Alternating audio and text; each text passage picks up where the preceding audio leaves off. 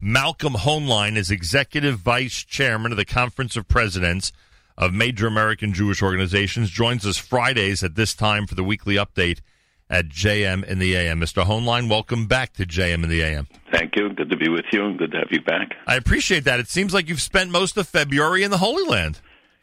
In and out of the Holy Land, right? Yeah. I was traveling for a month, but some of it we spent in another country. Always a busy time of year, and thank God you got back. No quarantine necessary, I'm assuming, Baruch Hashem. And no joke, by the way, because we see that the coronavirus is making its way into the Middle East. Both Israel, very concerned about it. You could tell us if you know more about that. And did you notice how some of the enemies of Israel are suffering from coronavirus at this point as well? It is spreading, and it's everywhere. But the good news is that Israeli scientists said that they will have a vaccine in weeks, which is really remarkable because it usually takes years to develop. And but the complications and the difficulties that this generates, people don't truly realize yet. The market is already reflecting it in this 13% loss. But El Al warned that it faces collapse and will fire 1,000 people because of the losses from coronavirus. And you multiply that by all the other businesses, friends and people I've spoken to have said that they virtually closing down their offices because they can't get material or parts or things from the region. I even read at some point this week that Pesach in Israel will be affected because so much of the plasticware that people use comes from China. Now it's going to come from Turkey, and that'll be at a more expensive price. And they're also talking about a matzah shortage for Pesach because less people will travel out of Israel this Passover than normally do. So the ripple effect is absolutely unbelievable. In every realm. I mean, it shows the globalization effect. It will force countries to become more self-reliant. Right. But, there will be a lot of businesses that won't survive. So people should think about it and be mismalal about it and hope that it ends soon. By the way, one other point. I mean, I don't think this is a surprise to you at all. There's especially on our end of the community, our meaning this audience. I'm not necessarily putting you on any end of the community. You represent everybody, but on our end of the community, there's a tremendous confidence among many people that there will be no change in the White House this coming November, and that certain people on the other side of the aisle who are now in the contest, who are now contestants in the nomination game, that some of those, it would be impossible, many people in our community feel, for them to win an election against President Trump. And I remind everybody that, if in fact the economy, and it does seem the economy and healthcare are the two biggest issues, and in fact the economy is among the first or second biggest issues of this upcoming campaign, you never know what might happen. And those who think that, it's impossible for a socialist or somebody who's anti-Israel, et cetera, couldn't possibly ascend to the White House, a situation like this can bring about a major change. So I would, and we've seen crazier things happen when it comes to national elections. So there shouldn't be this air of confidence that, it's impossible for someone other than President Trump to win this upcoming election. You never know what circumstances are going to arise that call, for people to vote for somebody else. Anyway, just wanted to mention to those who are a little bit cocky when it comes to how they view the 2020 election that it's certainly not a fait accompli. Speaking of elections, and by the way, since I started with the U.S. election already, are you amazed at how little foreign policy is getting into these discussions and debates on the Democratic side? It is remarkable that all the foreign policy issues, not just Israel, which gets thrown in usually in a negative context, as we saw in the last debate, an outrageous context with the comments that Sanders made, with no response from others, but subsequently a number of Democratic leaders did, and including Bloomberg, I think, came out against what he said, labeling both Netanyahu and Israel as a racist country. But if you look overall, the references are really in passing to the issues, and it's much more of a personal rivalry than it is a policy one. And everybody, is staking out positions. And when you have a multiple-person campaign, that I guess, becomes inevitable, and whoever is the front runner of the week gets to be the target of the attacks.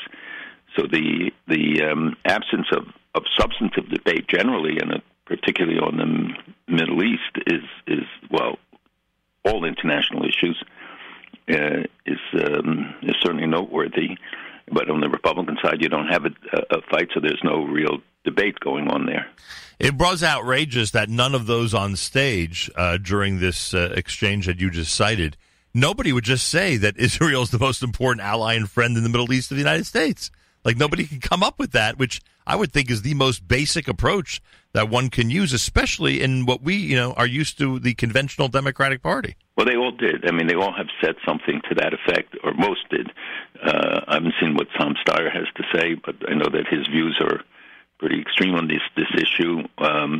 But most of them have reiterated the mantra that Israel is our special ally, or Israel democracy, but not about what they will do. And there are some who say they will move the embassy back, some who say they will not move the embassy back, others who have talked about conditioning aid. These are all very disturbing, and so we have a job to do to work with our friends in the Democratic Party to assure that the voices of support are there, and especially in advance of the convention. And it's something we are investing a lot of time into because we can't afford to write off significant segments or any segment of the American people when it comes to support for Israel. We want everybody. We want it to be bipartisan. And in this atmosphere of polarization, we can't allow Israel to become the football between individuals or between parties. And overall, Democrats remain, by all polls, supportive of Israel and the U.S.-Israel relationship. And certainly Republicans are. And, we'll see how things flesh out over the next couple of weeks after Super Tuesday, who will remain and what their positions will be. How do you like how the AIPAC convention became a political football in the Democratic nomination process? Well, I think it's very regrettable. AIPAC does tremendous work, and I will be going. I'll be speaking there several times, and I hope everybody else, and people who have made reservations, should do so today to show that they're not going to succumb to the kind of slanderous remarks and the fact that a number of them are either boycotting or just not attending because it is right before Super Tuesday. I know that I think I saw that Bloomberg, but I don't know who else will be speaking there. Right. And 18,000 people are coming. The attendance, I think, is at a record level or close to it. And the absence also of Israelis, because the next day, or the day of the Monday of the conference, is the election, so everybody has to be back. And in addition, because of the scare, people are not traveling. Israel's Ministry of Health urged people not to travel, so those things all have an impact. Yeah. Again, the unforetold ones. Right. Plus, of course, Yeshiva University men's basketball team has their championship for the Skyline Conference Sunday afternoon. That's also going to cut down on AIPAC. Everybody knows that. Yeah. By the way, anyone I've spoken to who lives in Israel or commutes, back and forth from the U.S. to Israel, I've spoken probably to 4 or 5 people this week. They're all going back. I was shocked. They're all going back Sunday in order to make sure to vote on Monday, which, I don't know. I mean, obviously it's a very small sample, but I was surprised at their enthusiasm to actually change their schedule and head back. I was surprised by it, too. I felt the same thing, that people are more committed at a time when everybody said they're tired of these elections. It's number 3 in a year. And right now, it looks like we're going to get the same outcome. Today, the polls, I think, are showing they're even up. Bibi seemed to have picked up somewhat, but now I guess it's a difference, maybe less than a seat between them. And of course, Israelis are notorious for telling the truth to the pollsters and then lying at the polls, so the outcome is never exactly what the pollsters and analysts say. But I haven't in Israel. I met all the top leadership, and nobody was predicting anything. Right. Mostly feeling that there's a stalemate, and if it goes to a 4th election, I think it will be really sad. And this undermines democracy. And the fact is that while Israel continues to function and flourish, in most regards, not having a government means you can't plan ahead. It means you don't do a budget. A lot of things happen when you don't have, Knesset functioning, and people are unsure about the future, so they don't take jobs or they can't undertake long-term projects. What do you tell casual observers those who don't follow the news from Israel every day, when they ask you how is it possible the Israeli government continues to function under this situation, what do you tell them? Israel's a land of miracles, and this is another one, and that the democracy flourishes in Israel. They love elections so much that they've had 3 in a year. That the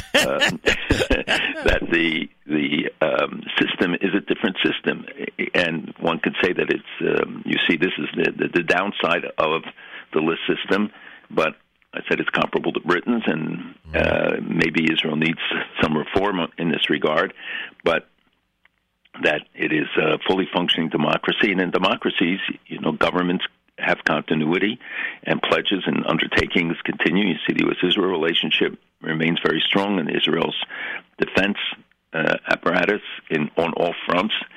And I saw it this time firsthand when I went to visit the tunnel in the north that Hezbollah built. And I think we're the first group that was allowed to go and see it, and they took me down all the way. And it's so mind-boggling, and how they were able to detect this, because it's built as a spiral, not as usually tunnels straight across. It's a spiral down and then goes across. Wow. And they say they may have worked on it for 10 years. But when you look at the infrastructure carved in the middle of a mountain, that you're literally going down inside a mountain with air conditioning, with air and electricity and everything in it, and thinking that hundreds of terrorists could have been lined up to enter Israel. They were a day from completion. It comes about 100 meters from a road, and you realize that you're looking into this was all covered by rock, and they were just drilling it out. And the amount of investment, the tens of millions of dollars that they put into doing this, and just to kill Israelis. There's no other purpose. And this is the 6th one that they uncovered, and they know there are more that haven't just dug on the Lebanese side, not into Israel.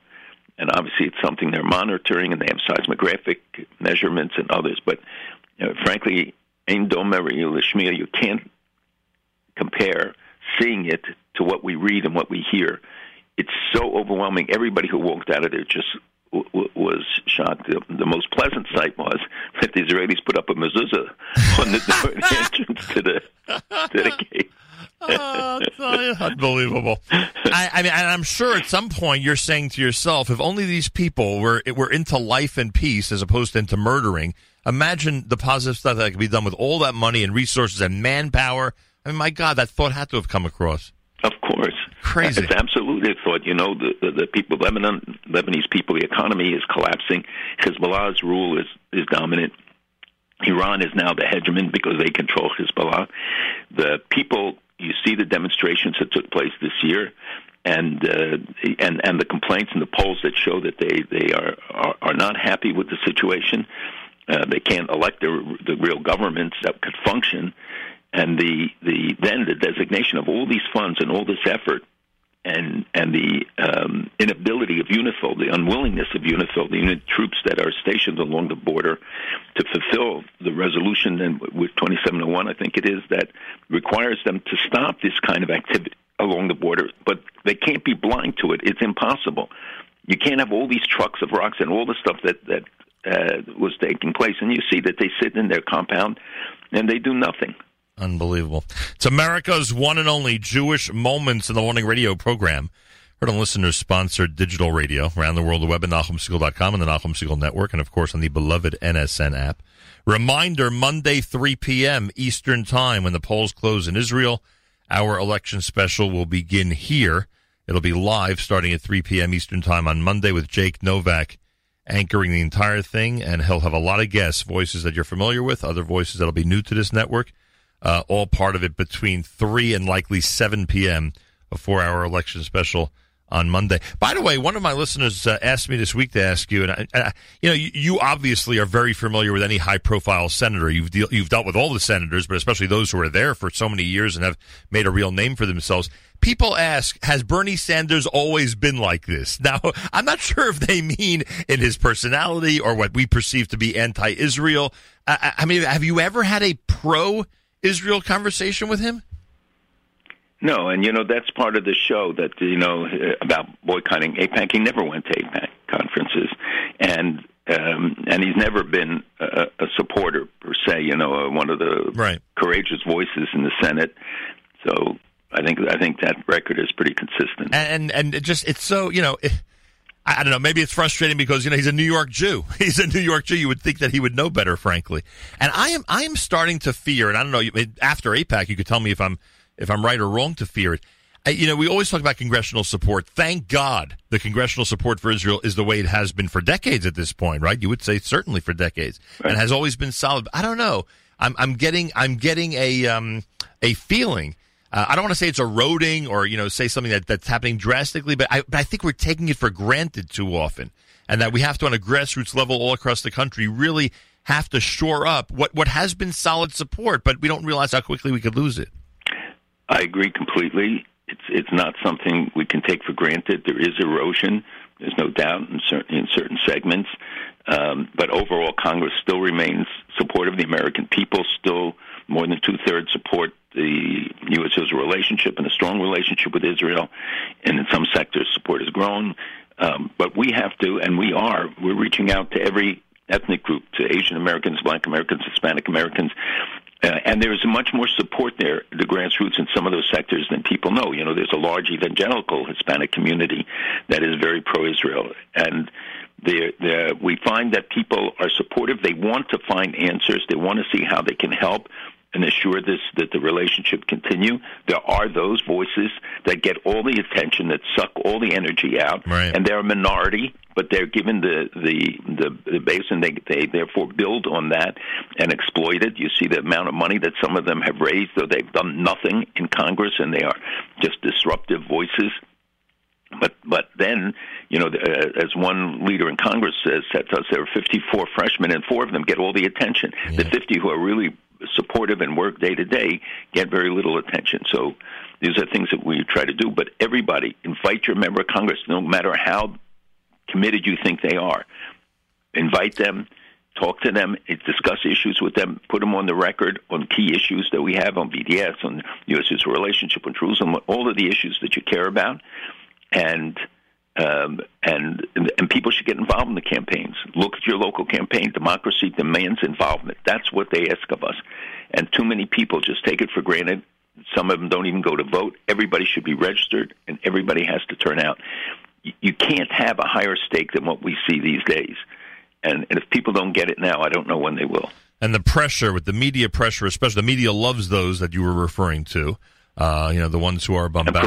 And promote them. And that pressure that members of Congress then feel when the media goes after them on these issues. They don't always have the ability or sometimes even the information to really stay solid in their support for Israel, and they could cave in. So we can't take that for granted. All right, tell us about alleged Israeli strikes in Syria over the last 48 hours. Israel actually acknowledged some raids this past week, but Israel is responding to the continuing Iranian aggression, moving weapons, higher grade weapons. Precision-guided missiles is the big issue, which are being sent then on to Hezbollah and stationed in in Syria itself. To provide to the militias. We see a lot of developments there with Turkey and Turkish soldiers being killed by Russian or pro-Assad troops and planes. The fight between Iran and Russia, because you see that there's no response to Israel's actions, no limitations being placed on it. There are periodic warnings, but the fact is that Israel hit major sites of Iran. And you don't see any aircraft missiles or anything else being fired because it's in, I think, the interests of Assad, of Russia, of all the parties, to limit Iran's continuing activities and increased activities there, because they're looking for the Shiite Crescent to be fulfilled, and they've made a lot of progress, meaning from Iran through Iraq, through Syria, through Lebanon to the Mediterranean, as well as in other areas, and aggression in the Persian Gulf area. And when we were there in the Gulf, you hear firsthand about how extensive it is, what they're doing with the Houthis, what they're doing on the seas, the bases they built, the expansion of their military capacity. Do you sense the fear of Iran when you're there? 100%. And they're open about it, meaning the governments are openly discussing it with you. They openly talk about, throughout the region, talk about the enemy, and everybody knows it means Iran. Increasingly concerned about Turkey, which is also acting in an aggressive way, often paralleling the Iranians, but there's no love lost really between them, even though they make partnerships now out of convenience, and even with the Russians. But you see how quickly it broke down in Syria, and Turkey is threatening, to release, to stop the immigrants from flowing into Europe, also talking about taking more aggressive military action. So it's a very volatile situation, and the one stable element there is that Israel is taking out where they can find it, and as they know it, the threats that the Iranians are posing, and this is some also acknowledged throughout the region. And it's interesting, not only that the failure to respond to it, but the support that seems to have. Israel can't afford to do anything less. It's the seriousness, and we were on the border. You look down, you know what is happening, and the other countries in the region are applauding them for it. Right. Well, I get that there's no choice, but it just always seems that Israel is much more aggressive recently. I think there was a time when it seemed they were much more hesitant to strike in Syria. Well, they wouldn't say it publicly, even though they carried out hundreds of raids before there was any public acknowledgement. And the point was not to provoke a response, that as long as these were mysterious strikes emanating from some force, out of a space force. But now Israel acknowledges it, whether it's for political or other reasons that some allege. I think it's also a message that they're sending by acknowledging the raids and saying, look, this is the price you're going to pay if you continue. So when you're in the Gulf region and you're having these meetings, as you did during February, as you described to us, I mean, are you essentially coming out and telling these leaders, the stronger your relationship with Israel, the safer you're going to be? That is the answer, that is the one answer for the future of your country, is just establish as peaceful and as strong a relation with Israel as possible? Well, I can tell you that throughout the year, that message is not one we have to give, because it's one we get, where they look to be able to strengthen the ties on all levels. I mean, as one leader said, Israel drives innovation in the region. Israel's expertise, Israel's things, all things that we need, and there's so much to be gained. Obviously, there's still the concern over the Palestinian issue, so they say that that's like an obstacle to public acknowledgement. But frankly, they're already moving ahead all the time. The fact that Israel will have a pavilion in Dubai 2020, that Israeli racing team was, I think, in the UAE this past week. So many things, and frankly, people are saying, well, they don't give countries that don't admit Israelis, and at the airport you hear Hebrew being spoken. Wow! So it's and I have to tell you that when we were in Saudi Arabia, we had kosher food the whole week. Fresh kosher food made, and many accommodations to us that were unthinkable in the past. And the overall attitude, I think, is gradually moving. Look, the public support, the public feeling towards Israel is still negative in most countries, from Morocco to Egypt inclusive, and to the Gulf. But it's changing. You get front-page editorials about it's time to change our attitude to Israel. And the attitude of the leaders is across the board. We paid such a heavy price. They don't appreciate it, meaning the Palestinians, the kleptocracy. They steal everything. There's no progress. And that our people are tired of it. They're tired of investing. And in fact, I saw a poll of Palestinians that said no more pay to slay. They should get whatever welfare benefits everybody gets, right? But no more special treatment, no more. And another interesting finding, just because it's not the kind of thing that ever gets attention, is that most of them want to see a Palestinian state from the river to the sea. But when they ask them, I think 40%, a third of West Bank and about 40% of people in Gaza said, yeah, but we don't want to be part of the PA or under Hamas. We better be part of Israel. So, I mean, again, I don't see how people. I mean, the press hardly touches on that. So they're for the existence of the Palestinian state. They just don't want to be in the Palestinian state, right?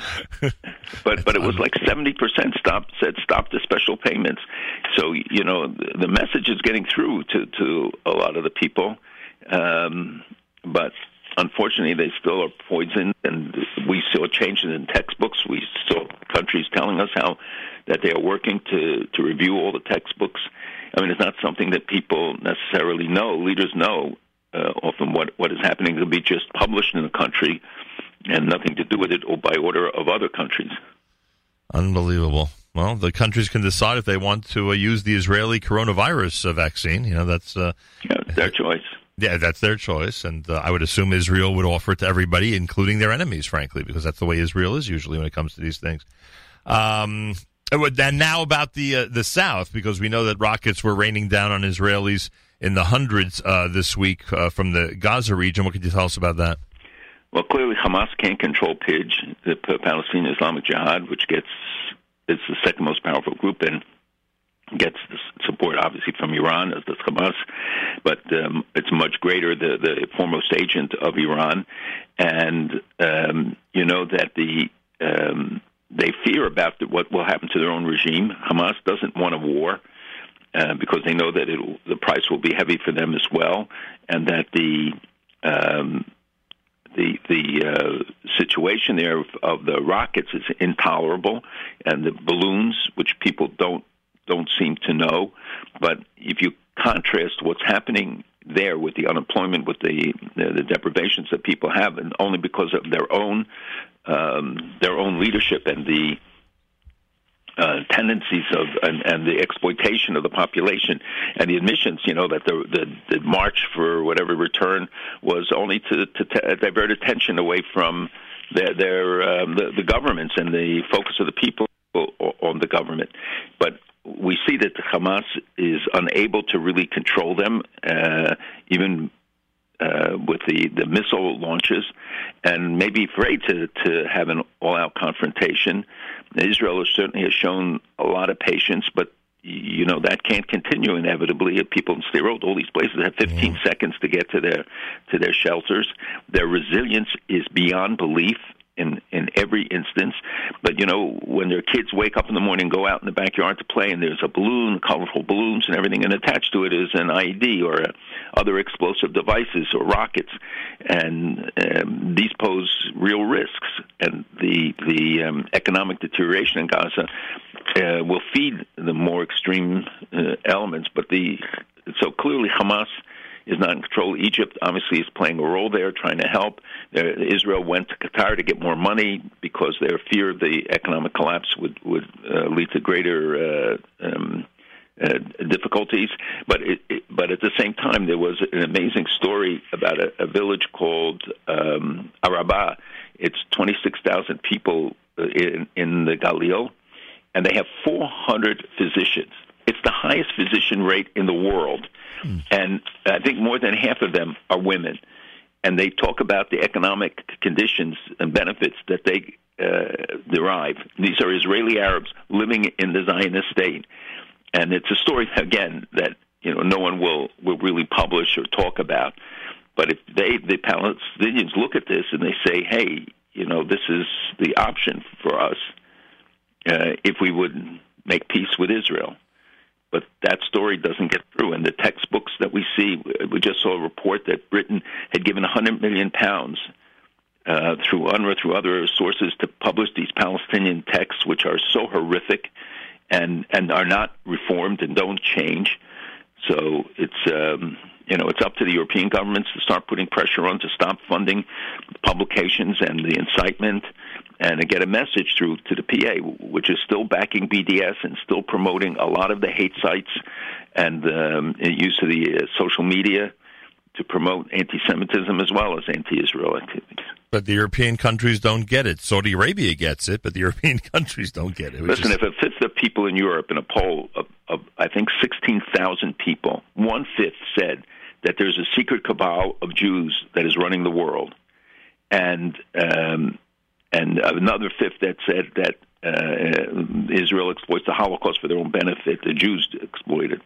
this is, I mean, what more evidence do you need about the hatred, the seeds that have been sown in Europe, and that 80 years after the Shoah, or 75 years, that it remains in the strong vein of hatred and anti-Semitism.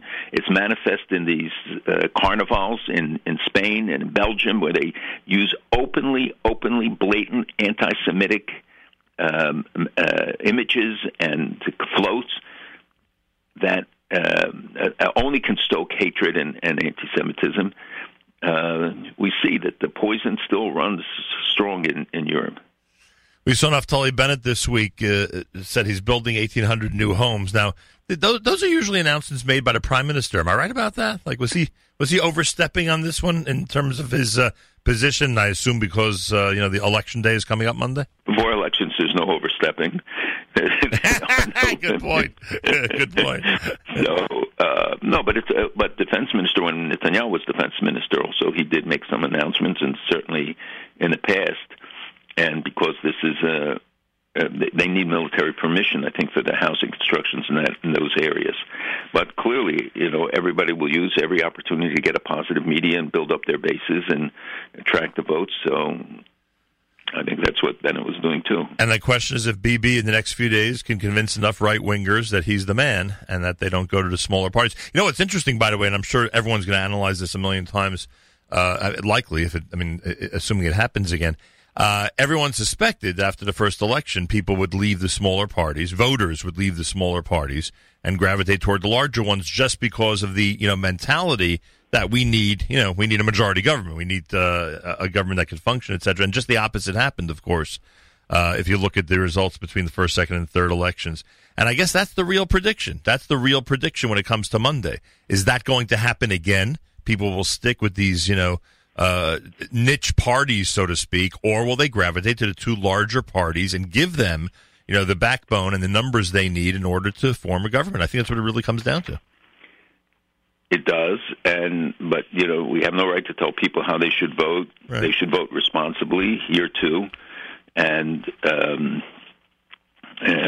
but Israel, again, it's much more polarized and politicized, and people identify by party much more than they did in the United States. It's happening here too, where we see the partisanship and some of the extremist views and the rallies and the atmospheres that is being created. Oh yes,